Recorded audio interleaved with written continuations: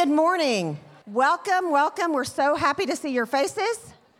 If you will, make your way to a table where you can sit down and take a deep breath.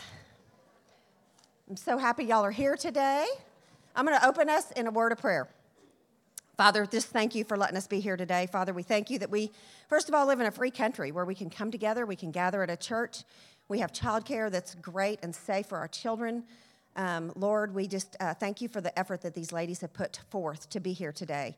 Father, we thank you for our speakers. We thank you that you have given us your word that guides us and teaches and trains us on every aspect of life. Father, we just pray that each one of us would hear a message from you today that is hand-tailored for exactly what we're going through. And we know that through your living word that can happen. And each one of us may walk away with a little something different, but we pray that it would be a direct word from you. So, Father, we love you. We thank you. We thank you that you love us, that you are faithful, that you are right there. You'll never leave us in all of our parenting days or any time in our life. Father, we lift this morning to you, and I just thank you so much for each and every lady that's here. Thank you for the leadership team that sacrifices and gives so much to make this happen, Father. We just give all the glory to you, and it's in your name that we pray. Amen. Good morning. I'm Elizabeth Tamlin, and I'm one of the mentor moms, and I'm going to share just a brief something for you today. First, I just want to say, and I'm telling myself this as well, just take a deep breath, like breathe in and breathe out, like, man, you made it. You might have gone through so much to get here. You registered the minute the link went live. You woke up, you got yourself ready, you got little people ready. You buckled and strapped and zipped and tied, all kinds of things to make it here. You came out in the rain, and maybe you got sprinkled on or rained on, and you did all kinds of things to get here. And I just want to say, well done, Mama, because it's not easy. And I know that all the time, but today I brought my grandkids, and I know, like, it's very, very back to real. So I wrote this before I did it, and it's so pertinent. But today I just want to talk to you today about information overload. This is just a quick thing. I just want to point you to the one thing that really matters, because I feel like today there's so much competing for our attention, and I'm a victim of it too. But for you, you've got the obvious. You've got the little people. You've got to feed them, and then they want to eat again. You've got to train them in their sleep habits. You've got to clothe them. You've got to teach them and train them and discipline them. You've got to disciple them in the Lord. You have to think about swim lessons and school and Mother's Day out. And then there are husbands and their needs, and we know how that goes. We have extended family and homes, and we want to decorate them, and we want to clean them, and we have ministry, and maybe we have a job. And we also want to do things that are fun or go on vacation. There's so much coming at us that we are in charge of. And I just want to say hats off to you, Mom, because it's not easy, and it is a commendable job. I've watched you and listened to you and kind of experienced as a grandma, but there's access to so much information these days. When I had to select a stroller or a crib, I literally went to like Toys R Us and said, I like that fabric. I'll get that one. And now there's so much information overload. You can read reviews, and you can check different websites, and you can see what the influencers are saying is the best thing, and the best high chair, and the best and safest car seat. And so now with the internet, we have so much to sift through. And it's not that I'm against that, because I think that's great, and I like to be well informed, but sometimes it just feels like a little too much. And so today we can literally research anything. We can even diagnose ourselves or diagnose our children. And usually it's a fatal disease for me when I go to WebMD. We can buy literally anything online. I've bought something as small as like a package of screws, and it came to my house. Like, that's awesome. There's so many good things about it. But I just want to tell you that in a few years, you're not going to need the Up a Baby stroller. And you're not going to need the high chair anymore. And your pantry that is perfectly organized from the blogger that you follow is not going to have graham crackers and those little goldfish in it anymore. There's one thing that lasts, and there's one thing that lasts in life, and that is from Isaiah 48. The grass withers and the flowers fall, but the word of our God endures forever. So today I just want to encourage you. That's the one thing that lasts. Even your kids are going to grow up and leave. And for some people that's harder than others. For me, that was really hard because I had just invested my life in them. And then they grew up, and that's what they're supposed to do. But God's word remains. It is eternal. And the other thing is, it can't be taken from you. Anytime you invest in God's word, it cannot be taken from you. I was reminded of the story of Martha and Mary, where Martha's busy with all the preparations. And that may be how you feel in this season right now. Like, I got to cook, and I got to clean, I got to do, da-da-da-da.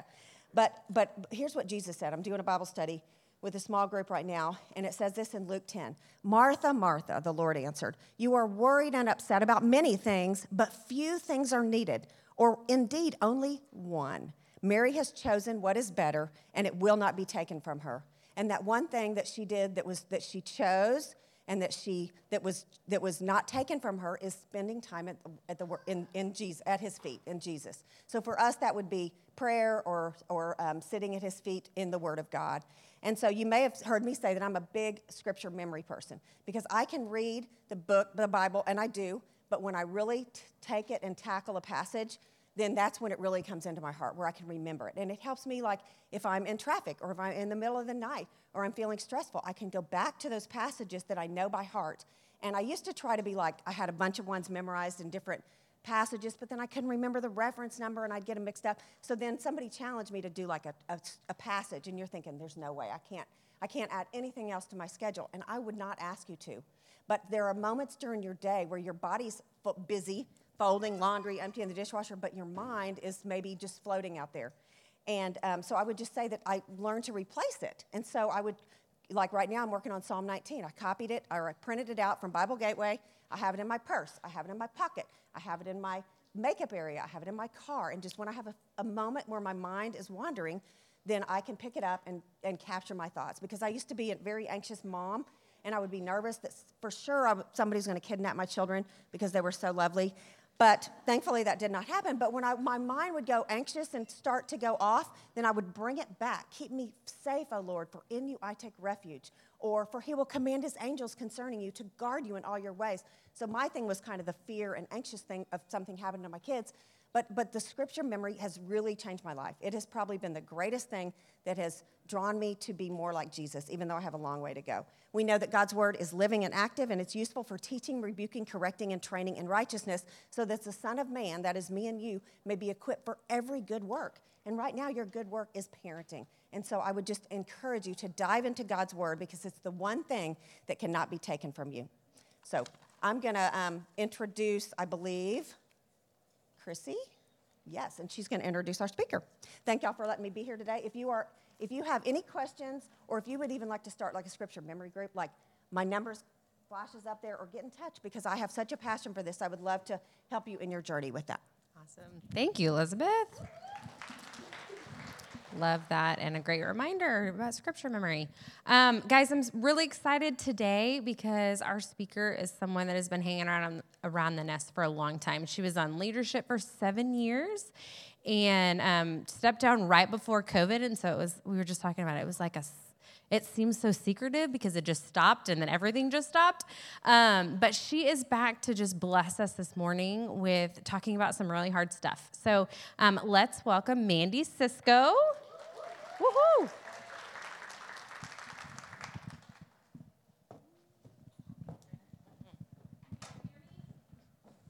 Am I on?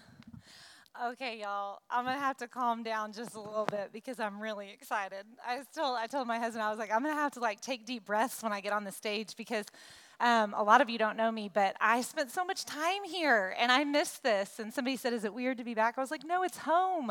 This is home on Friday mornings. I could almost cry. So it's so good to be with you. Thank you for the privilege for coming back. I want to start by introducing my family, especially for those of you in the room that are like, I don't know this person from anyone. Do I have a picture of my family? We're having some slide issues, so y'all have to bear with the slides. Okay, here's my fam. My husband, Lance, is on staff at Watermark. He works for the marriage department. He leads Merge. We've been here about 10 years at Watermark. We have... Our oldest is a girl. She's 16 and driving and talking about college and breaking my heart in so many ways. And then we have 3 boys, 15, 13, and 11. So if you're keeping track, we have 3 teenagers in the house now. I don't know how it happened. It's baffling to me. But I love to talk about parenting. I love to encourage moms. I love to go to coffee. If you need to know what's headed your way with teenagers, then we can chat, because it's really fun for me. But today, we're going to start way back in 2009, December of 2009. I had a 3-year-old, a 2-year-old, and a 9-month-old, okay? And it's December. And we know as moms that December is full and busy and crazy. You're like nervous just talking about it right now. And all 3 of my kids needed well checks because they were all in that point in life. And so I thought, well, I'm going to be super mom, and I'm going to take all 3 of them at the same time. I'm just going to schedule them back to back to back. We're going to get it done. It's going to be a great use of my time. I'm not completely insane, so I invited my husband along for the journey, okay? But y'all know how it is. Small little room, stroller with an infant, 2 toddlers, and 2 adult people. And it doesn't take anybody long to turn the bed into a balance beam and the drawers into drums, and it gets a little busy and chaotic. And then the nurse walks in. Now we have 3 adults in the stroller with the baby and the 2 toddlers, and you're like, I still feel good about this decision. I still think this is the right call. The nurse starts working on Allie. I don't even remember what they do. Is it blood pressure, heart rate? Who knows? It's been so long. They start working on her. Caleb's in the corner. I'm not doing that. I'm not. She can't touch me. I'm like, yes, 2-year-old. You're going to do this. He does all his stuff. Hand over the 9-month-old. She works with him. It's really sad when the 9-month-old is the easiest one in the room, but he was. Passes him back. Doctor will be right in. Okay, great. I'm reassuring Lance, this is normal. Allie's spinning on the doctor's chair. I'm like, it's fine. This is how it goes. Doctor comes in. He needs to look in Caleb's ears because he has this reoccurring ear infection, the kind that lasts 24 months. And you're like, will it ever go away? As soon as he pulls the tool out of his little front pocket, he loses his mind. Crying, screaming, kicking, doesn't want to do it, don't touch me. I didn't think we were going to make it through that episode. I thought this is where it all goes south. I'm kind of hyperventilating a little bit. I'm like, maybe this wasn't such a good idea, maybe not. And then he moves on. He gets the ears checked, and he moves on to talk to us about an issue with Allie. I need y'all to visualize this with me. Small room. Strollers in front of me, babies in my arms because he was just checked out by the nurse. Lance is behind me with a crying Caleb, and he keeps going like this, trying to make Caleb like laugh, stop crying. How can I get this kid to stop crying? Allie's trying to climb in the stroller, and I'm trying to listen to the doctor and make eye contact and pretend like I'm hearing anything he's saying, and I'm shooing her out, and I go to pull the stroller back about the time that Lance brings Caleb's face up, and my elbow hits his 2 front teeth. Blood, screaming. The 9-month-old starts screaming because this screaming, and Allie's just still clueless and asking all these questions. And the doctor says, I'm going to go get something for Caleb. I'll be right back. And he leaves. And I'm thinking, worst mom moment ever. Like, why did I think this was a good idea? I wish I could take it back. I don't want to be here right now. And about that time, my husband hands me Caleb. Screaming 9-month-old, you're handing me a screaming 2-year-old, and I go to look at him like, what's wrong with you? He has no color in his face, and he's slowly lowering himself to the floor. He's now laid out on his back. He doesn't fully pass out, but he's half passed out. I've got 2 crying children. Allie climbs on top of her daddy thinking it's a game. I yell at her like any good mom would do in a panicked moment. She starts crying. So when the doctor opens the door, holding these babies, she's crying. My husband's on the floor. He's holding 1 donut, and he goes, I don't think I brought enough donuts. I have never wanted to sink into the floor so bad in my whole life. I was like, I don't want to be here right now. It's a story that's funny to retell now, but the feelings and the emotions and the just sheer panic that I was feeling in the moment was not. And I start there because that's similar to how we feel when our kids drop these really heavy questions or big topics in our lap. When we're not thinking anything, we're just going about our day, and then all of a sudden, hey, Mom, why does Clara have 2 dads? Hey, Mom, what does F-U-C-K mean? Hey, Mom, my friend says she touches herself down there and it feels good. Our heart starts to race. Our minds spin. We go to worst case scenarios. We panic. The walls are closing in. You want to sink into the floor, much like the day in that doctor's office. But I'm here to tell you that we don't have to feel that way. That's not where our emotions have to go. These topics are coming. They're coming. And not always in the form of questions, sometimes in the form of confession from our kiddos. and often sooner than we think they're coming. Now, some of you just broke into a sweat just right now, and you're like, no, I'm not ready. I don't want to go there. Some of you are here with your precious newborn 3-month-old or 5-month-old, and you're like, what are we talking about? But there's no better time to talk about these things, to prepare our hearts, to prepare our minds than today. And so that's what we're going to do because, like I said, these topics, they don't have to be scary. We don't have to be afraid of them. We don't have to shrink back. We don't have to be nervous or panicked. And we don't have to avoid them, which sometimes, if we're honest, we do. I think that these conversations are the greatest gift. They are the greatest gift to you and to your kids. And I'll tell you why. There's 4 reasons. 1, because they deepen connection between you and your child. 2, because they allow for godly introspection. 3, because they provide opportunities. And 4, because they strengthen our faith. And I was hoping this morning, if you would oblige me, that we could talk through those 4 things a little bit. And that maybe I could give you some verbiage, some phrases, some questions that'll help facilitate those 4 things when you're having these conversations with your kids. Does that sound good? All right, so difficult topics deepen connection. How many of you guys can maybe name, particularly those of you that have more than one kid, who's your hardest kid right now? Don't say their name out loud. Don't say their name out loud. The fact of the matter is the hardest kid for you is always going to change. It's always going to bubble up and be a different person, okay? But I guarantee you, think about that kid right now who's giving you the most trouble, who's burdening you the most. That is actually the kid you're growing the closest to right now. At least that's what I believe. It doesn't feel like it. It never does. It feels like there's a wedge and we're constantly having to have these intense conversations or have these hard conversations. Sometimes it's around discipline. Sometimes it's around a sin struggle. Sometimes it's around choices that they're making. And sometimes it's just their environment. And you're like, gosh, they come home asking me crazy questions from school that are really hard to answer. But these are the kids that we're growing the closest to because it's the ones we're investing so much in, we're praying so much for, we're diving into God's word, looking for answers to their hard questions. We're going to community group and going, how do I parent this one? Well, I need to know what to do here. I went through my Bible in preparation for this, and I put a sticky note in every spot in my Bible that have one of my kids' names and a date, or a situation and a date, or a circumstance and a date.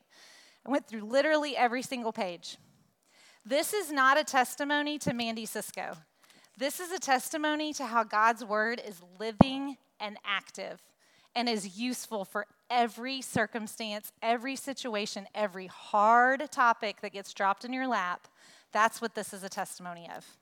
I literally wept just looking at all the ways that God has been faithful to deliver scripture when we needed it most and what it's gotten us through. One of the ones that I marked right here is in Psalm 56. And I didn't even remember. You guys, we don't have a brain. We're parenting children. We lose all that memory sometimes. And going back through this was such a gift to me because I got to this page and it has a certain kid's name and it says Quarantine 2020.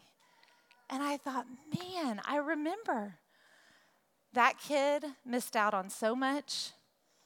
So many things were canceled, so many missed opportunities, so much heartache, so many tears, so many late nights. That kid got to the point where they were like, I don't think God cares about me. I don't think they care about the details of my life. I don't even know if there is a God anymore. I don't trust him anymore. I remember these were hard conversations to walk through. But this scripture is amazing, you guys. It says, this is the NLT version because I love it. It says, you keep track of all my sorrows. You have collected all my tears in your bottle. You have recorded each one in your book. That kid clung to that scripture. And it was a good reminder that he sees you, he knows, he understands, and he grieves with you. And I love that that is recorded in my Bible, and it's a testimony to how the Lord came alive for them. When you're pouring through scripture with your kids, when you're praying with and for your kids, when you're partnering with them and finding wisdom, it's like glue. It's like every time it's like another swipe of the glue stick, another swipe of the glue stick. You're getting closer and closer and closer with that kiddo. I love what my friend Millie says. She's in the room, and she always talks about being peanut butter and jelly with your kid. And that's so true. That's exactly what this is. It's partnering with your kids to find answers to hard topics that they bring you. So some good verbiage here is, I'm thankful you came to me with this. I'm so glad you came to me with that. Another thing to say might be, let's look for those answers together. Let's figure it out together. You be the peanut butter, I'll be the jelly. Let's figure it out together. These are phrases that'll strengthen connections with your kids. Number 2, difficult topics allow for godly introspection. Such a big word, but I kind of like it. It means self-analysis, heart-searching, soul-searching, but not with like a willy-nilly measurement stick. My big kids, my teenagers love to say, well, it's not like I'm like all those kids in my classes. I'm so much better than them. That is not what we are measuring against. That is not our standard of measure. For believers, our standard of measure is the life of Christ and God's word and absolutely nothing else. And it's the same for us, and that's why we need this introspection. Lamentations says, let us examine and probe our ways and return to the Lord. The Psalms are filled with test me, know me, examine me. It's so necessary, but oftentimes the world just wants to tell us to just react. Okay, something hard comes along, react. I opened my email the other day and there was an ad from World Market. Anybody love World Market? I love that store. Don't love their advertising. Their advertising at the very top said, stop thinking, just shop. If that is not the world in a nutshell, like the world would say, don't think, don't measure your life against God's word. Don't consider what God might have to say. Just do it. Just react. Just respond. Just answer. And that's not what God says. This came to full fruition for our family this year in a very major way. I'm going to try not to get emotional with y'all. We had a kiddo at a sporting practice, and a coach yelled something at him from across the court in front of 2 different teams, okay? He went on through his school day, went on and played a sport, and then got in the car. And you know, we do this as moms, driving, how was your day? And we're expecting to hear, it was good, it was fine. You're not expecting to hear the story that this kid retold to me. And I'm not gonna give any details. What I can share with you, it was inappropriate, it was illegal, and it was completely inconsiderate of a child's feelings. Rage was boiling inside my body. That is the only word that can describe it. I'm like gripping the steering wheel like this, going, no, that's not okay. No, it's not okay. You know, he's trying to excuse it. I'm like, it's not okay. Get home, I share the story with Lance, same response, which actually made me feel better. It's like Mama Bear and Papa Bear times 1,000, you know? We just like lost it. Thankfully, by God's grace, a meeting couldn't take place for a couple of days, actually because he was on a Watermark retreat. I think that was God's grace to us, because it gave us a chance for this godly introspection. Because I think given to our flesh, we would have rushed into something very serious and probably not godly, if I'm honest, because that rage was just there. But because of this moment, to be able to sit and to think and to know what God's word says and to pray and to ask for wisdom and guidance and to go to community and get their thoughts and how should we handle this and what should we do, we were able to walk into that meeting and sit down, just the 3 of us, me, Lance, Coach, sit across from the table from him and be really honest. Hey, we're human. We wanted to punch you. And he's like, but our faith says differently. So we're here today to extend forgiveness and seek understanding. And we're hoping that you're going to do the same and seek understanding from us, to understand our kid better and to know that what you did has far-reaching impact. You guys, that wasn't us. That was the Holy Spirit. That was because God's word is living and active. You have to pause before you react. You have to think about what God's word has to say. And our kids are watching us. They are going to follow suit. So great things to say here. What does God's word have to say about this? Okay, even in the little things. The little things that happen on the playground, the little things that happen with a buddy that's a neighbor, anything. Hey, well, what does God's word have to say about that? What would God have me do? What would God have you do? What do you think God would have you do in that situation? Let's talk about it. This is a good conversation to have. Hey, in what ways can you love that person well? It was really hard to love that coach. It was really hard. But honestly, I'm so glad we got to share Jesus with him. That's what it's all about. Love God, love others. Number 3, difficult topics provide opportunities. So many opportunities.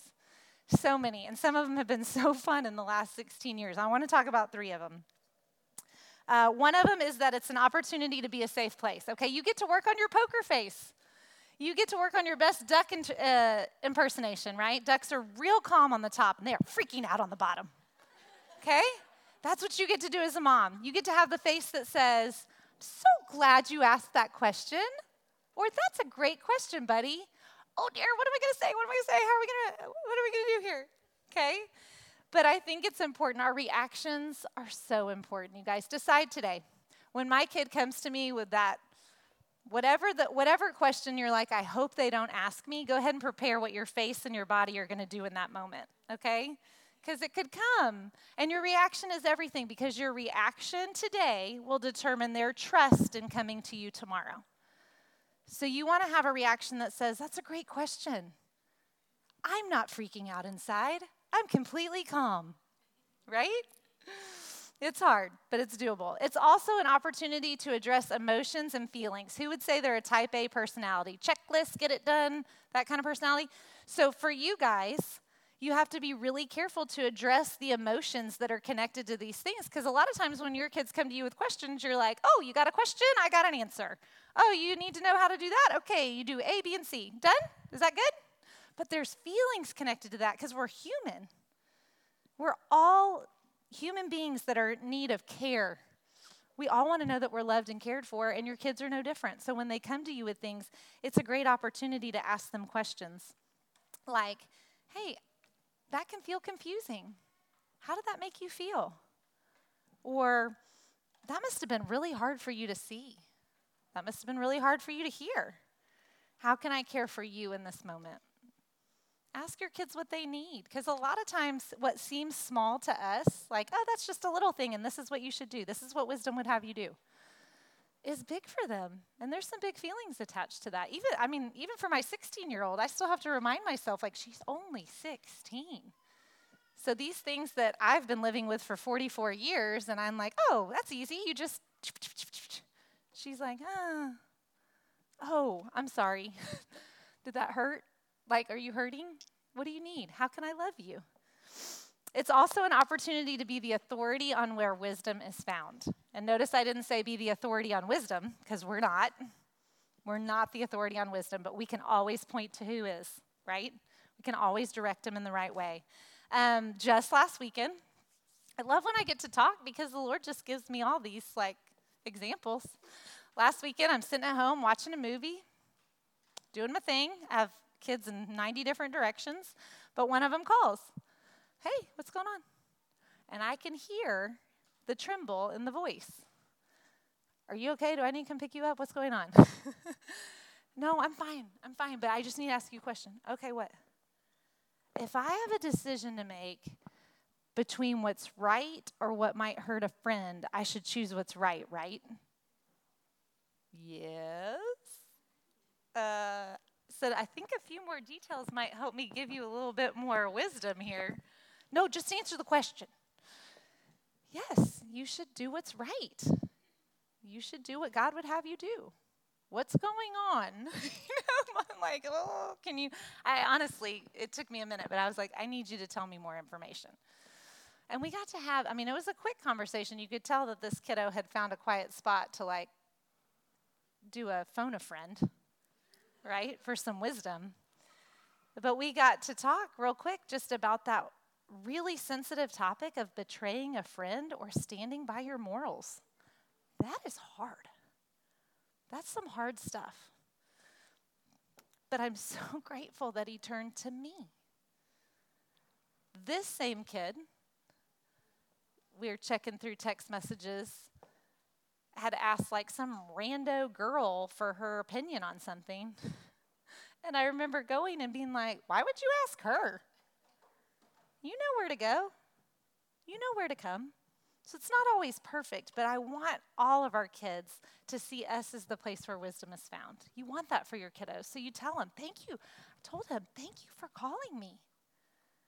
Thank you for coming to me. And I know how to pray for you now. And I get to follow up on that conversation. And we get to go there again and talk about it again. Great leaders are always pointing their kids or always pointing anyone they're leading back to Jesus. When I'm dead and gone, I want my kids to know where wisdom's found. It's not found here. It's not found here. It's found in God's word. Isaiah 33:6 says, he will be a sure foundation for your times, a rich store of salvation, wisdom, and knowledge. He's the storehouse. That's where we go. That's where it is. And I want my kids to know that. Number 4, difficult topics strengthen our faith. James 1:2-3 says, dear brothers and sisters, when troubles come your way, consider it an opportunity for great joy. For you know that when your faith is tested, endurance has a chance to grow. We know this. We are all a work in progress. Every one of your kids are. We are as moms. But in these conversations, in these hard topics, in these weird situations that we have to navigate in our world, faith grows legs. We get to act on what we say we believe, just like with that coach. We could have acted in a totally different way, but we decided to act on what we've always said we believe. If we believe God's word is true, this is what we're going to choose to do. This is when we get to lean in faith and trust the Lord rather than shrink back in fear, right? And our prayer life reflects our priorities. I have a journal that I keep. I'm not very, anybody else a wanderer, a mind wanderer? You start to pray and then all of a sudden you're thinking about what you're going to make for dinner. That's me big time. And so I started doing this a long time ago where I just like totally doodle my prayers. I mean, it's just how I've decided to focus on what I'm praying for every day. And it's so fun to flip back through and see what bubbles to the top. These are my priorities. My prayer life is reflecting what I think is important and what I think needs prayer. And I love keeping that as a reminder. Psalm 121 says, I lift up my eyes to the mountains. Where does my help come from? My help comes from the Lord, the maker of heaven and earth. It goes on, but let's just stop there and say, if we really believe that our help comes from the Lord, then we should be on our knees praying about these situations, praying about these topics. If we really believe it, if that's where our help comes from, that's where we need to be. Some good verbiage here is, hey, let's pray. Pray with your kids. You know what? It's really hard for you to understand why their family makeup is that way. I get it. So let's pray about that. Let's ask the Holy Spirit to help you act in love. Because given to your flesh, you're not going to love that person well. They're different than you or they make you feel uncomfortable. But with the Holy Spirit's help, you can act in love. All right, we're going to break into table time, which I'm really excited about because we intentionally made this time more general. Because if we talk about specific topics, then we go down these rabbit holes that don't connect with everybody in the room, okay? But now you're at these smaller tables where you're able to dive in a little more deeply to more specific topics. But I'm hopeful that our time this morning so far has given you a glimpse of why these are exciting conversations. Instead of going, oh gosh, I don't want them to be a burden to you. I want you to see them as a gift, that they deepen connections, that they allow for that introspection that you need, that they provide these really neat opportunities for you to be certain things to your kids, and that they strengthen your faith. And so have some table time. When we're done, I'm going to bring a friend up here, and we're going to do some Q&A for you guys, okay? Okay, girls, I hope that y'all enjoyed that table time and got to get into like some more meat of the topic. That's kind of the best part is that table time talk. But a really great part of the morning, the part I'm the most excited about, is to be able to talk with you guys. Well, for you guys to be able to lean in and just, this is my friend Terry. She's going to introduce herself and her family in just a minute. But I asked Terry to come up here with me because she's living in the trenches with you guys. Because I get it that most of you are like, yeah, I don't have teens at home. I have littles. And what does this look like with littles? And so we're going to pretend that we're in her living room having a conversation on this topic, and you guys just get to lean in and like listen and hear, and then we'll break into table time again, and you'll get to have some discussion around that as well. So, Terry, why don't you introduce yourself and your family? Perfect. Well, I'm super pumped to be here with y'all. It's a little full circle for me. I've been coming here for about 8 years since my oldest was a newborn, and when I came, Mandy was in charge, and so I learned so much from Mandy and looked up to her so much, so it's just really sweet to be able to be here and get to chat with you. So my family, do we have a picture of my family? Here's my sweet family. So precious. They can be little stinkers too, but they look pretty precious right now. So that's my husband, Ben Caldwell. He's my rock. He's everything. I don't know how I am so lucky to be married to that guy, but he's pretty great. And then we have 5 kids. We have boy bookends. So we have an 8-year-old boy and a 8-month-old boy. And then 3 girls in the middle, so Cade, Callie, Kaylin, Cora Beth, and Cannon. Pop quiz at the end, if you can remember all those. And yeah, that's my precious family. About a year and a half ago, the Lord was having us process with our community kind of 2 big steps in our life. We were processing, should we have a 5th baby? Because we had always said 4. And so we were processing that with our community. And then we were also processing this opportunity that got presented to Ben to step in and process becoming the next elder here at Watermark.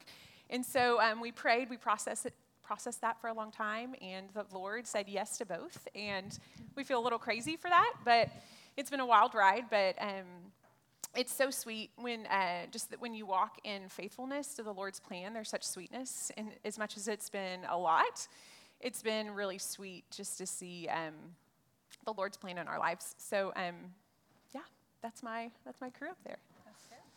Okay, so I want to ask you, I believe that hard questions really allow us to trust God, right? Lean in and trust the Lord with things. I know you agree with us or with me. So I would love to hear a little bit about what that looks like for you, to trust God. Yes, absolutely. I definitely think that hard questions can just help our kids trust God more and just depend on Him more. And I think the goal of my parenting, and I think the goal of my husband's and my parenting, is just to raise kids that are dependent on the Lord. And so not to raise kids that are perfect, that are the best at sports, that are the smartest, that are the most well-behaved. If you're around our crew for a second, you know that's not true. I've got a lot of independent, very strong-willed kiddos. So they're not perfectly behaved, but just to continue to point them to Jesus, to not think that wisdom and love and joy and peace is found inside them, which is pride, but that all of those things are found in God alone. And so that is the goal of our parenting. And I love the scripture. I don't know, we have the scriptures up here from Jeremiah 17, 5-9, that says, "Cursed is the man who trusts in man and makes his flesh strength, whose heart turns away from the Lord. He is like a shrub in the desert and shall not see any good come. He shall dwell in the parched places of the wilderness in an uninhabited salt land. Blessed is the man who trusts in the Lord, whose trust is the Lord.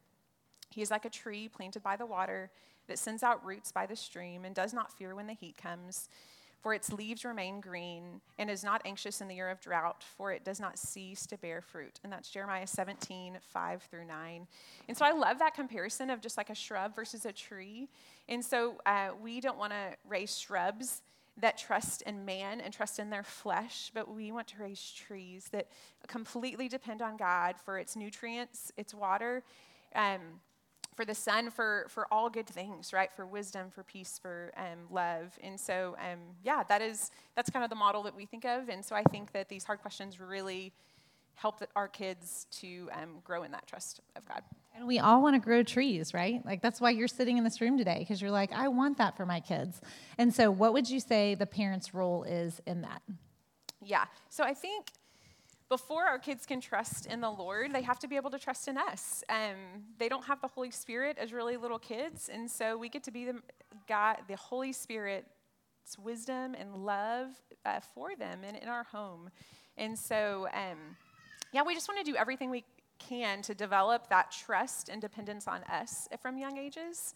And so we want them to like foster that so that when the hard questions do come, they want to come to us and know they can come to us and that they can depend on us. And so it starts with the little things when they're little, like my kids, and it's slowly getting to be bigger and bigger things as my kids get bigger, my oldest get bigger. And so, I think it is, being that Holy Spirit for them, helping them to trust you. And I think that we can encourage that dependence on God in two main ways. And I think that's modeling dependence for them. And so for me, that's modeling quiet time for them every day and seeking the truth in God's word. And then when there's hard seasons in our life that mommy and daddy were pulling up scripture and talking through that, we are praying. In hard moments that I would turn on worship music and just praise God and worship him when I'm feeling really stressed, or pray in a moment of feeling really stressed. And I have plenty of those moments that it's been a somewhat stressful year in our house. And so there's been a lot going on, and I'll share a little bit more about that later. But that I'm turning to God and depending on him moment by moment. And I think, and then also, I love to read a good book. And so one book I would highly recommend is Mama Bear Apologetics. And so that just equips you with some great theology and practical ways to teach your kids that basic truth that you want them to depend on and to lean forward. So I think first we're modeling dependence for our kids, and then second we're proactively teaching them. And so I love the quote by D.A. Carson that says this. It says, "People do not drift towards holiness apart from grace-driven effort. People do not gravitate towards godliness, prayer, obedience to Scripture, faith, and delight in the Lord. We drift towards compromise and call it tolerance. We drift towards disobedience and call it freedom. We drift towards superstition and call it faith. We cherish the indiscipline of lost self-control and call it relaxation. We slouch towards prayerlessness and delude ourselves into thinking that we have escaped legalism. We slide toward godlessness and convince ourselves that we have been liberated."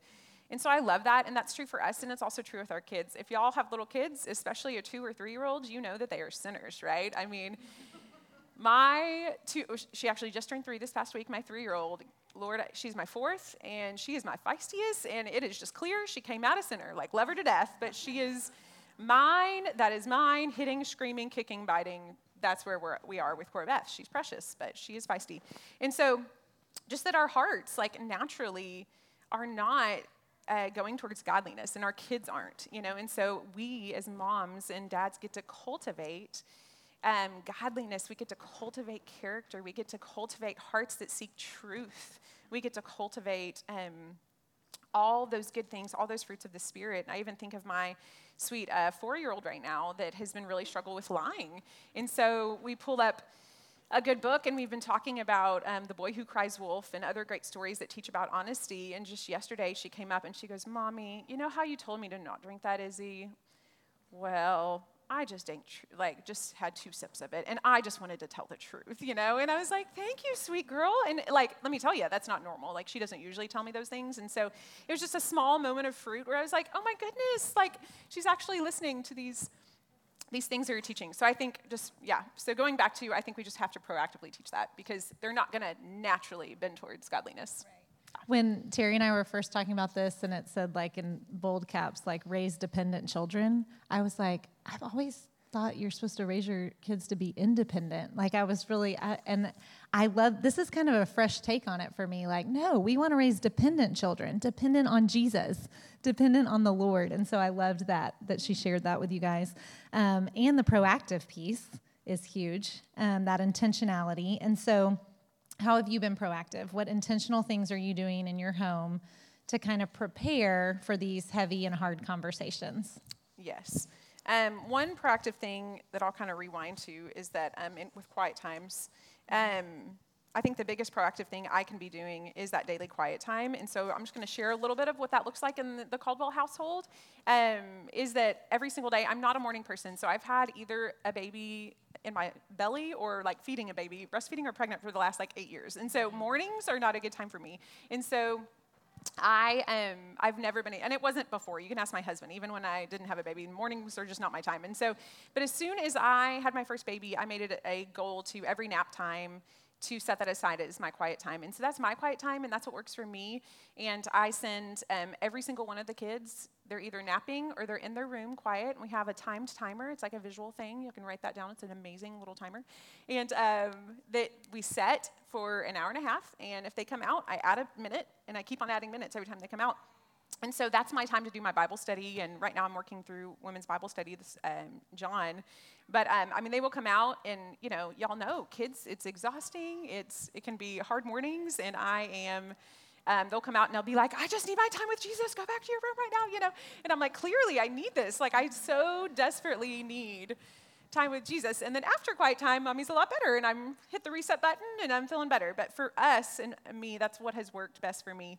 But if there's one thing you take away today, I mean, that's it. Like, find your time with the Lord daily, because we cannot pour out to our kids from an empty cup. And I've never been so dependent on Jesus than when I've been raising these kiddos and being pregnant and trying to raise kiddos. So I think that's the biggest way I can be proactive, is just pouring into myself God's truth and love and peace and all that good stuff.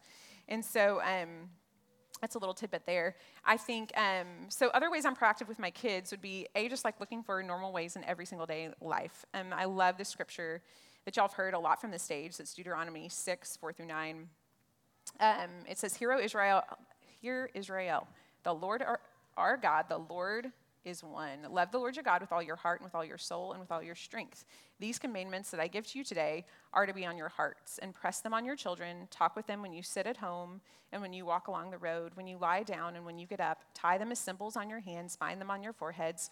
Write them on door frames of your house and on the gates. And so I think it is just a constant pointing to Jesus, a constant teaching them those truths, so when the hard questions come, they already have those truths written on their hearts. And so for us, what that might look like is that when they disobey, which is, all the time, every single day, is to remind them that, hey, you're a sinner and you need a Savior. And so right now we're going to ask for forgiveness to God, and we're going to thank Him that when we trust in Him, He forgives us. And so to share that as much as I can in every single discipline moment. Sometimes it'll look like teaching them truths like when I'm cutting an avocado open and there's a seed, being like, isn't it amazing God produces new life from a seed? And just starting to implant these truths about sex, and that dad has seeds and mom has an egg, and just to really make it normative to talk about those things. And some other examples might be like on our anniversary, I pulled this from someone else and I haven't done this yet, but I think it's a great idea to pull out your photo album and talk about your marriage and talk about the importance of marriage and what God says about marriage. And that some people, it might even introduce divorce if your kids haven't heard of that, and what is divorce and why people choose that, and what God's plan is. And clearly there's a lot of, there's so much grace if that's a part of anybody's story here, if divorce is, but and there's so many different reasons for that, but to teach our kids those truths about God's plan for marriage. So those just like a few ways that I'm looking for opportunities just in everyday life. And then second would be just intentional discipleship. And so just to have a plan of what you're doing with your kids, and it can be something really simple. It could just be like a simple devotional book or just something simple that you're teaching. It doesn't have to be big. Start small. For us, in our house, we have Caldwell commitments. And so they're the 12 things that we want our kids to know before they leave our house. And so and we do one a month, and there's a scripture that goes with them, and we talk about them at dinner time, and they have to say it before they leave the dinner table. And so that's one of our main ways for discipling our kids. March is Stand Firm in God's Word, and they're memorizing the beginning of Psalm 1, which goes back to the tree planted by streams of water. And so that they know that Caldwell's is a family, we're going to stand true in God's Word, and we're not going to stand true in what the world says about things, but about what God says and what His Word says. So we talk about that at dinner time. And then we make a big deal about Sabbath on Sundays, and we'll have a big Sabbath cookie, and Dad opens up the Bible and teaches us from that. And so those are a couple of ways we're like intentionally discipling our kids. And then the last thing is something I'm really passionate about is books. We love a good book in the Caldwell house. And so this is one of the main ways. And I actually put together a book list for y'all, and I believe they have that. I even looked at it on the back of your handout.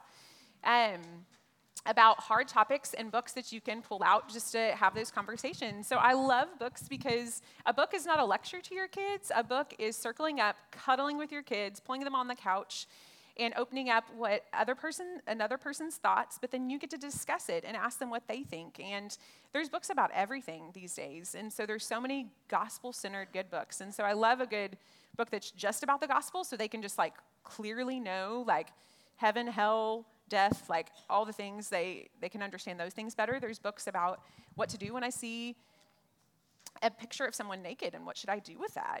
Because chances are our kids will come across that at some point. And so there's even books about that. There's books about how to protect our bodies and what language to give them with that. There's awesome books about so many different things. And so that's why I kind of pulled together a book list for y'all of a lot of books we read.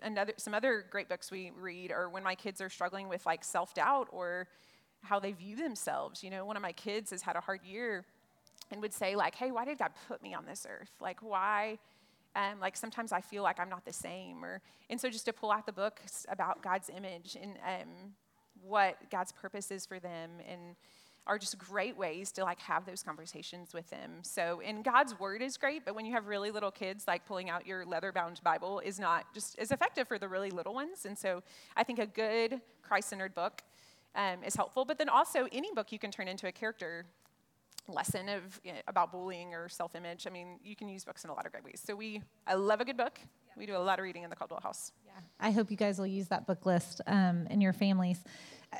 Talking about being proactive reminds me, I don't know if any of you guys have heard Mary Flo Ridley's illustration of when you fill your kids are a sponge, and you're where wisdom and truth are found, right? You're pointing them to wisdom and truth. And so if you're the one pouring that into them, this proactive piece, this intentional piece, like I'm going to fill that sponge up now. I'm going to teach them what all the truths are, so that when they go different places in the world and they hear other things that aren't necessarily true, it doesn't absorb, because they're like, no, this is what my mom told me. This is what my parents taught me. And so I love that piece about being intentional and being proactive. Be the one to fill the sponge before they are out in the world and hearing. Our culture is not shy anymore, is it? I mean, everything is pretty in our face, and that's for our kids too. And so I want to encourage y'all to fill that sponge. Okay, so let's talk about the not proactive. Let's talk about the like in the heat of the moment, the bomb drops, the big question comes, the one you weren't prepared for, right? Mm-hmm. The time that you're driving and you say, how was your day? And you get this like, what? Okay. What do you do in those moments? What's that look like? Yeah, I mean, I think you said a lot of great things about that.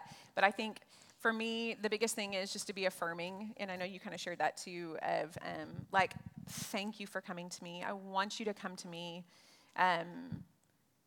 I just to welcome them with open arms, like no question off limits. I'm not going to be defensive. Like, I just want you to always come to mommy with a hard question or with anything like that. I think the second would be to be slow to speak. I think we do want to raise kids that are critical thinkers, right? And so I'm a talker, if you can't tell already. I like to talk. I'm a quick to talk person. I'm a quick to speak person, which my husband knows very well, and so do my kids. And so I get to be slow to speak and to ask questions to start off the bat. To always ask the questions, what do you think about that? Just to get their little brains thinking. And that helps you understand where they're at and where their heart is. And because sometimes they can be asking one question but really mean something different. So I just think it's always a great question to start. What do you think about that?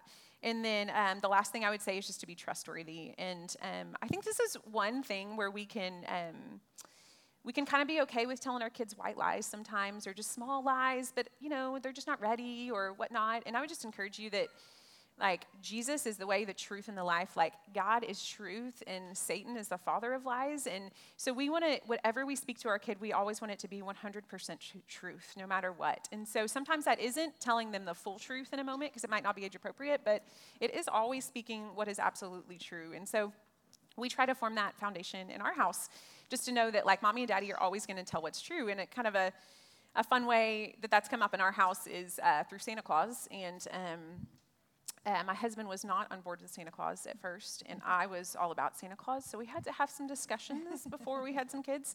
And we kind of decided and talked through things and decided to do the secret about Santa with our kids. And but just this year, our oldest, our just turned 8-year-old, comes to Ben, and he was like, Dad, I know you were telling me the truth. I want you to tell me right now, do you put the presents under the tree? Like, he was like very emphatic, like, I need to know right now. And Ben knows what a big deal Santa is, in our house. And he's like, well, let's talk to Mom, and we'll circle back up in a little bit, And so good answer. Yeah. Yes. Great answer. And so, because he knew that I would want to be a part of that conversation. Thanks, babe. And anyway, so he talked to me, and we're like, oh no, and he's going to tell his sister, like, all the things, and in our house, we were not going to lie about it. We've always, like, when they're like, is Santa Claus real? I'm like, well, St. Nicholas was absolutely a real man, is my response to that. And so anyway, so we sat him down, we talked to him, but it was just really, really sweet that our boy to come to us, and especially to his daddy, and just to say, I know you're going to tell me the truth. And so we want that, right? And I think Santa Claus is a small way, but if they're going to come to you because they know you're going to tell this truth about Santa, they're also going to come to you for the bigger things in the future, right? And so my kids are little, so it is smaller things right now typically, but we're fostering that relationship to be trustworthy. So that would be one big encouragement, is to always be trustworthy with their. Yeah, for sure. Okay, 2 quick follow-ups to that. 1, what if your kids ask you a question and the timing is inappropriate? Like, what if a younger sibling is around and they're not age appropriate? Or what if they ask you a question in front of someone that it pertains to and that feels awkward? Like, what do we do in those moments where it's like poor timing for the question? Yeah, absolutely. I think we've had a lot of real fun, poor timing questions about babies, because we've had a lot of babies in our house in the last few years. And so, like, when my oldest was real little and it was like baby number 3, he'd be like, Mommy, how does that baby come out? And I'm like, ooh, like, you're a little young, and he's also like a blurter, and he's the one that would like go to everybody and be like, did you know how babies come out? And so I was like, I'm not quite ready to share this information with him. And so my biggest thing would be to go back to, what do you think about that? What do you think about that? And a lot of times that question alone will kind of like get them saying things. And I'm like, oh, that's so interesting. That's a great idea, and to just keep asking that question, sometimes that's enough to deter them. Sometimes it's not. I think about, we brought him to our appointment, our sonogram with baby number 4. So this is his 3rd baby sister, and he really wanted a brother, y'all. Like, really, really, really. He'd been praying for a brother. He did not get a brother. He's like, I already have 2 sisters. I don't need another one. And so, yes, it was a hard moment. I mean, we had like the pink balloons pop up, and he was like trying to close the balloons because he's like, I wanted to be a brother. So this was baby number 4, the 3rd girl. And so anyway, so we brought him to the sonogram thinking it was going to help him. And anyways, and he was really excited, but he did look at the doctor and he goes, so how are you going to get that baby out of my mom?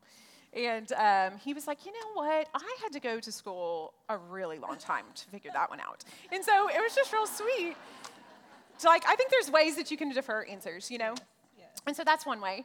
And then another is, I think when it's poor timing, just to say, just like Ben did, like, hey, can we circle back up with that later? Hey, can we talk about that when we get home? Can we talk to Mommy and Daddy when we get home? And I think we have that same conversation a lot. So, yeah. And we do that in our house too, even with the big kids. I'll say, you're just going to have to trust me that conversation needs to come later. Yes. Yes. That trust piece is so huge that if your kids trust you, they know you're going to answer the questions, or we're going to get to that. We'll circle back to it. But I think this happens a lot. For me, it happened a lot when I had littles, when we're in the grocery store and my kids are asking me, like, why is that person so fat? Or why does that person look like that? And I'm like, oh my gosh. These are conversations we can have later, Yeah. And so those are hard moments, but just to be able to say, hey, let's talk about how you referred to that person, or, even word choice and how you asked the question, or the volume in which you choose to ask the question, and what that could mean. Let's not point at people when you have a question about them, Yes. Let's Yeah. not do that. Yeah, that's rough. It's hard. Yeah. Okay, what about, I love this. Martha asked me to cover this question, and I love it because I wouldn't have thought of it. What about when your kids don't ask you a question? They don't bring anything to you, but you've witnessed it and you know it needs to be addressed. You saw something happen, you saw something between 2 people, or you saw your kid participate in something, or a word was shared with your kid in front of you. Mm-hmm. So you know that there needs to be a conversation, but they never asked about it. Yeah, definitely. Yeah, so we definitely don't want to be passive, right? Because I think it's easy sometimes just be like, oh, there's so much to do, there's so much going on, like, just to kind of sweep it under the rug. It's so easy to just ignore it. Yes. Let's just pretend like that didn't happen. Yes. And we do pick and choose sometimes depending on the issue. But I do think in general we want to plant those seeds of truth, right? Because we want them to have that truth so that when the hard things come, they already know the truth. It's not blindsiding them. And so I think getting one-on-one time with them is so great. And I know, Mandy, you talked about, like, it's so great. With girls, a lot of times it's better face-to-face, you know, and just my oldest girl, she's now 6, and so she loves to get some mommy time and we have our little one-on-one dates on Friday nights. We do movie nights, and we do one-on-one time with, Ben and I rotate who we take out. And so they love just to get that special one-on-one time, and they open up more when it's just the two of you. And so getting that face-to-face time with her, or with Cade, my older boy, my oldest boy, that's side to side, you know, shoulder to shoulder, I think is what you called it. Whether it's going on a walk or playing a game that he likes or something like that to get, or he always, without a doubt, I'm like, what do you want to do on mommy and son night? Arcade, it's arcade time. And I'm like, great, let's go to the arcade. And so going to the arcade and even like talking to him through that. And so getting that one-on-one time is always the best place to start. And then just asking great questions, you know. If I think, you know, if it's something they've said to a friend, or if it's some hard situation, it's just drawing out their heart. Like, what was going on in your heart? What were you feeling? What were you thinking? What is God's word? What do you think God's word says about that? Like, how do you think God would have you respond to that? Or what are your thoughts on that? And then going back to books, I think when my kids are really struggling with something, or I'm seeing them, like I said, with the honesty thing, I'm pulling out my books about honesty, and I'm flipping through trying to find what's going on there if they're having issues. My 2-year-old, she just turned 3. She loves to get naked all the time. Does anybody else have kids like that? They just like want to take off their clothes all the time. Yep. And so we've been talking about privacy. So I pulled out my book, and I'm like, your body is special, you know, but there's private parts, and we need to keep them private. And, you know, my son's friends will come over, and I'm having to tell all these moms, like, I'm so sorry, my daughter got naked again. Like, I'm so sorry.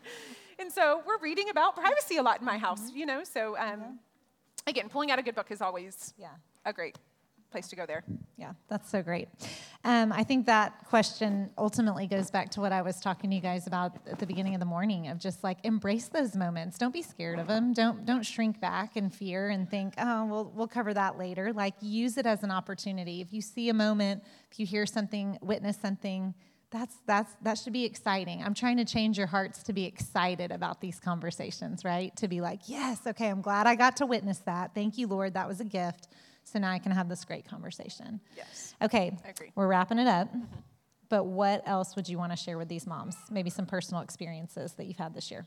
Yeah, I kind of mentioned that we'd had a little bit of a rough year, and a little bit, part of what that's looked like is we had a new baby, and my husband had just, it was just stepping into this eldership role, and unfortunately his dad passed away this past year, and just a few months ago, and in an unexpected way, and his dad was a sweet man, and but he did not know Jesus. And so my husband had been faithful to share Jesus with his dad so many times, but he was not a man that sought after God or sought after his wisdom. And my kids knew that, and we prayed for Gramps, and we prayed that Gramps would trust in Jesus. And so, and they knew all those things, and they also know the gospel because we share that a lot with them, and who goes to heaven and all that. But when he passed away, you know, it was the conversation of, hey, where's Gramps now?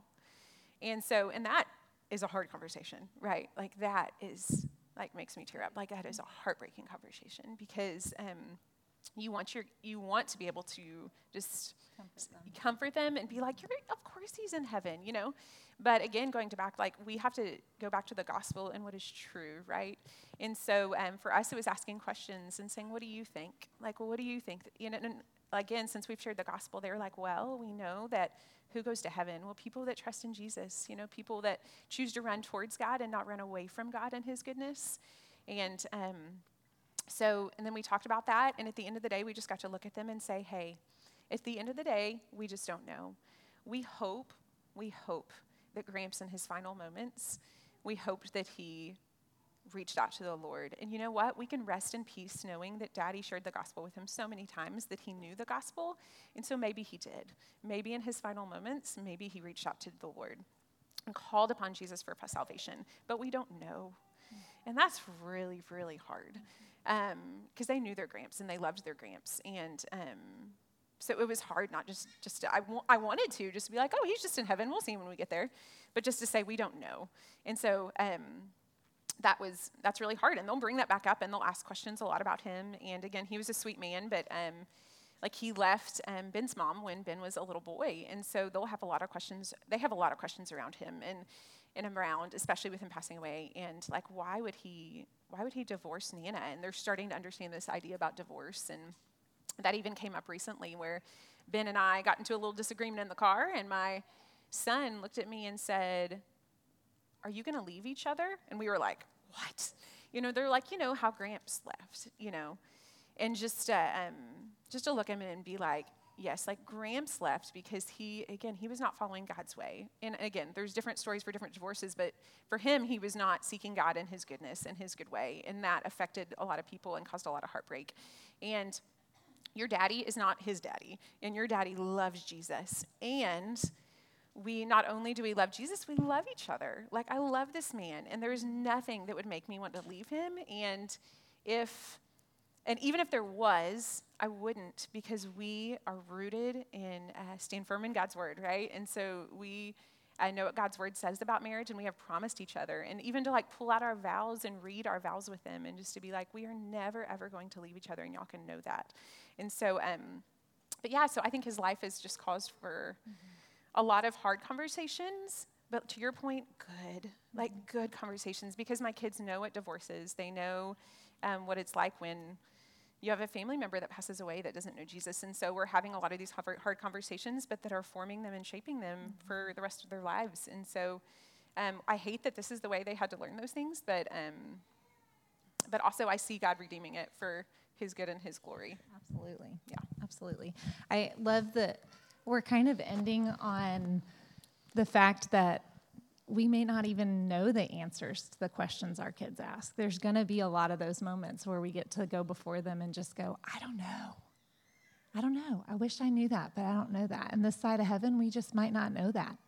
And it goes back to trusting the Lord, right? And so we're trusting the Lord with that. Thank you, Terry, for sharing and for being so vulnerable and answering all those questions. We're going to do table time. There's a couple of questions for y'all to talk through. And I hope these will be beneficial to you guys. And again, just to dive in a little bit more specifically with your small group of women, and I'll come up and close this right at the end, okay? Okay, mamas. It's that dreaded time where it's almost time to leave. I know that you guys love being at tables together and having conversation and connecting with each other. And I hope that you were able to really talk through some of this stuff. It's an ongoing conversation, right? There'll be more to share, more to talk through. And that's what your table leaders are there for. They want to hear from you. If you want to continue the conversation, then that's what they're there for. But as we walk out the doors, I want to leave you with one final thought. This is in 2 Kings 19 and in Isaiah 37, okay? I'm going to set the scene because this is the retelling of King Hezekiah when he was under attack from the Assyrian army. So the Assyrians were like the dominant world power at the time, okay? They had invaded Judah.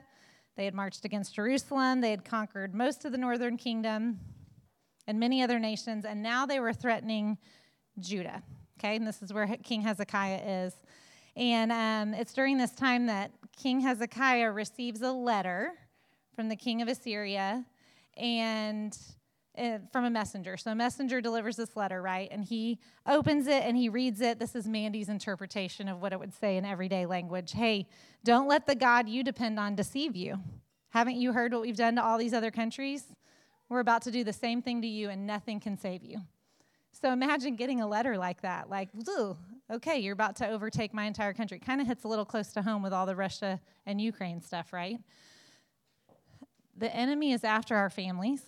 He wants to deliver this letter in the form of all these really hard topics, all of these things that are hitting our world and are facing our children today, right? Homosexuality, divorce,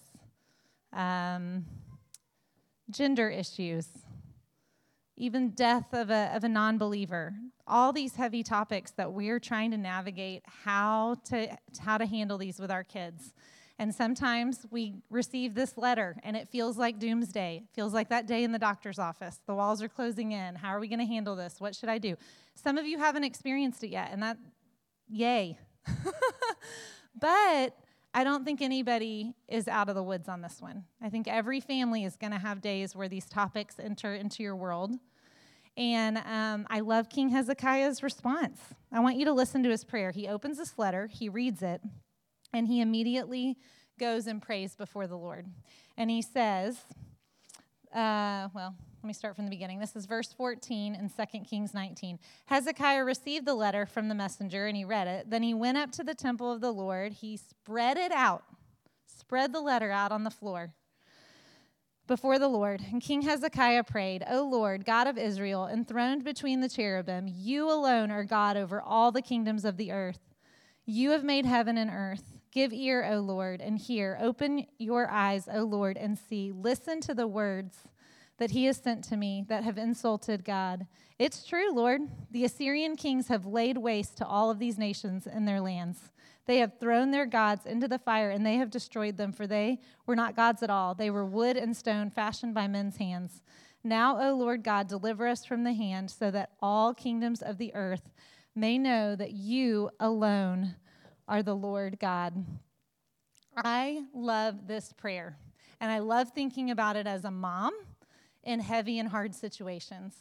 And I feel like I've lived through a few of them, and I know there's so many more to come. Maybe I haven't even hit the hard ones yet, But I love that thought of going before the Lord and laying it before him and saying, man, God, here it is.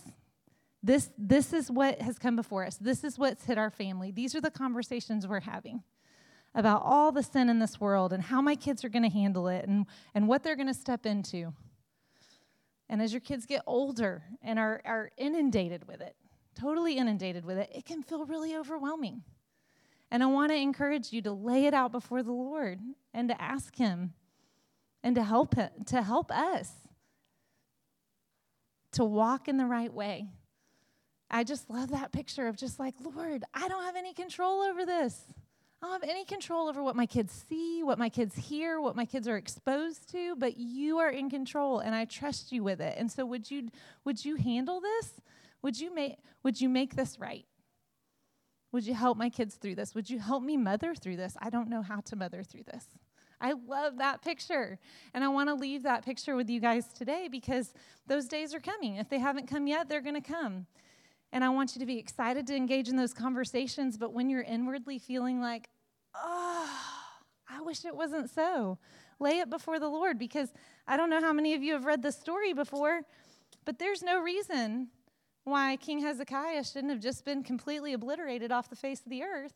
And instead, he prayed that prayer, he laid it before the Lord, and he went to sleep. And when he woke up, all those people were dead. Okay, that's how you want to handle that, Lord. I just think that God doesn't work in our boxes. He handles things in his way, and it always blows my mind. The same thing with that coach story. I couldn't have imagined that it would have gone the way that it would have gone, but we laid it before the Lord, and we asked God to move, and he did.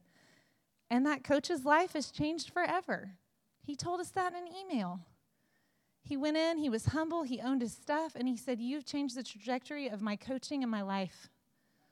That is not a toot of my horn. That is the Lord. That is because we laid it before him and we said, I don't know what to do with this. I don't want it and I don't know what to do with it, but would you do something with it? And he does. And it's so impactful when we take those hard situations, when we take those topics that our kids are coming to us, we pause, we have that introspection, we go before the Lord, lay it in front of him. Lay it in front of him and watch and see what he does. It's pretty amazing. I'm going to pray for you guys before you leave, and then I think Martha has some announcements. Father, we are so thankful for you and for your word and for how it is alive and living and active and still making such a difference in 2022. Lord, I pray for these moms. I pray for them to be excited for the conversations that are coming, that might be little conversations right now, Lord, but help them to be honest and truthful and forthright. Help them to dig into God's word with their families. Help them to pray over those situations with their families, because as their kids grow, those situations grow. And Lord, you're in control of all of them, the small stuff, the big stuff, the things we feel like we are quote unquote in control of, and the things that we feel completely inadequate to handle, Lord. We know that we have to be dependent on you, and we know that you are up to big things, way bigger things than we can ever ask or imagine. And so thank you for letting us be moms. Thank you for that title, for that role, for that privilege. May we steward it well.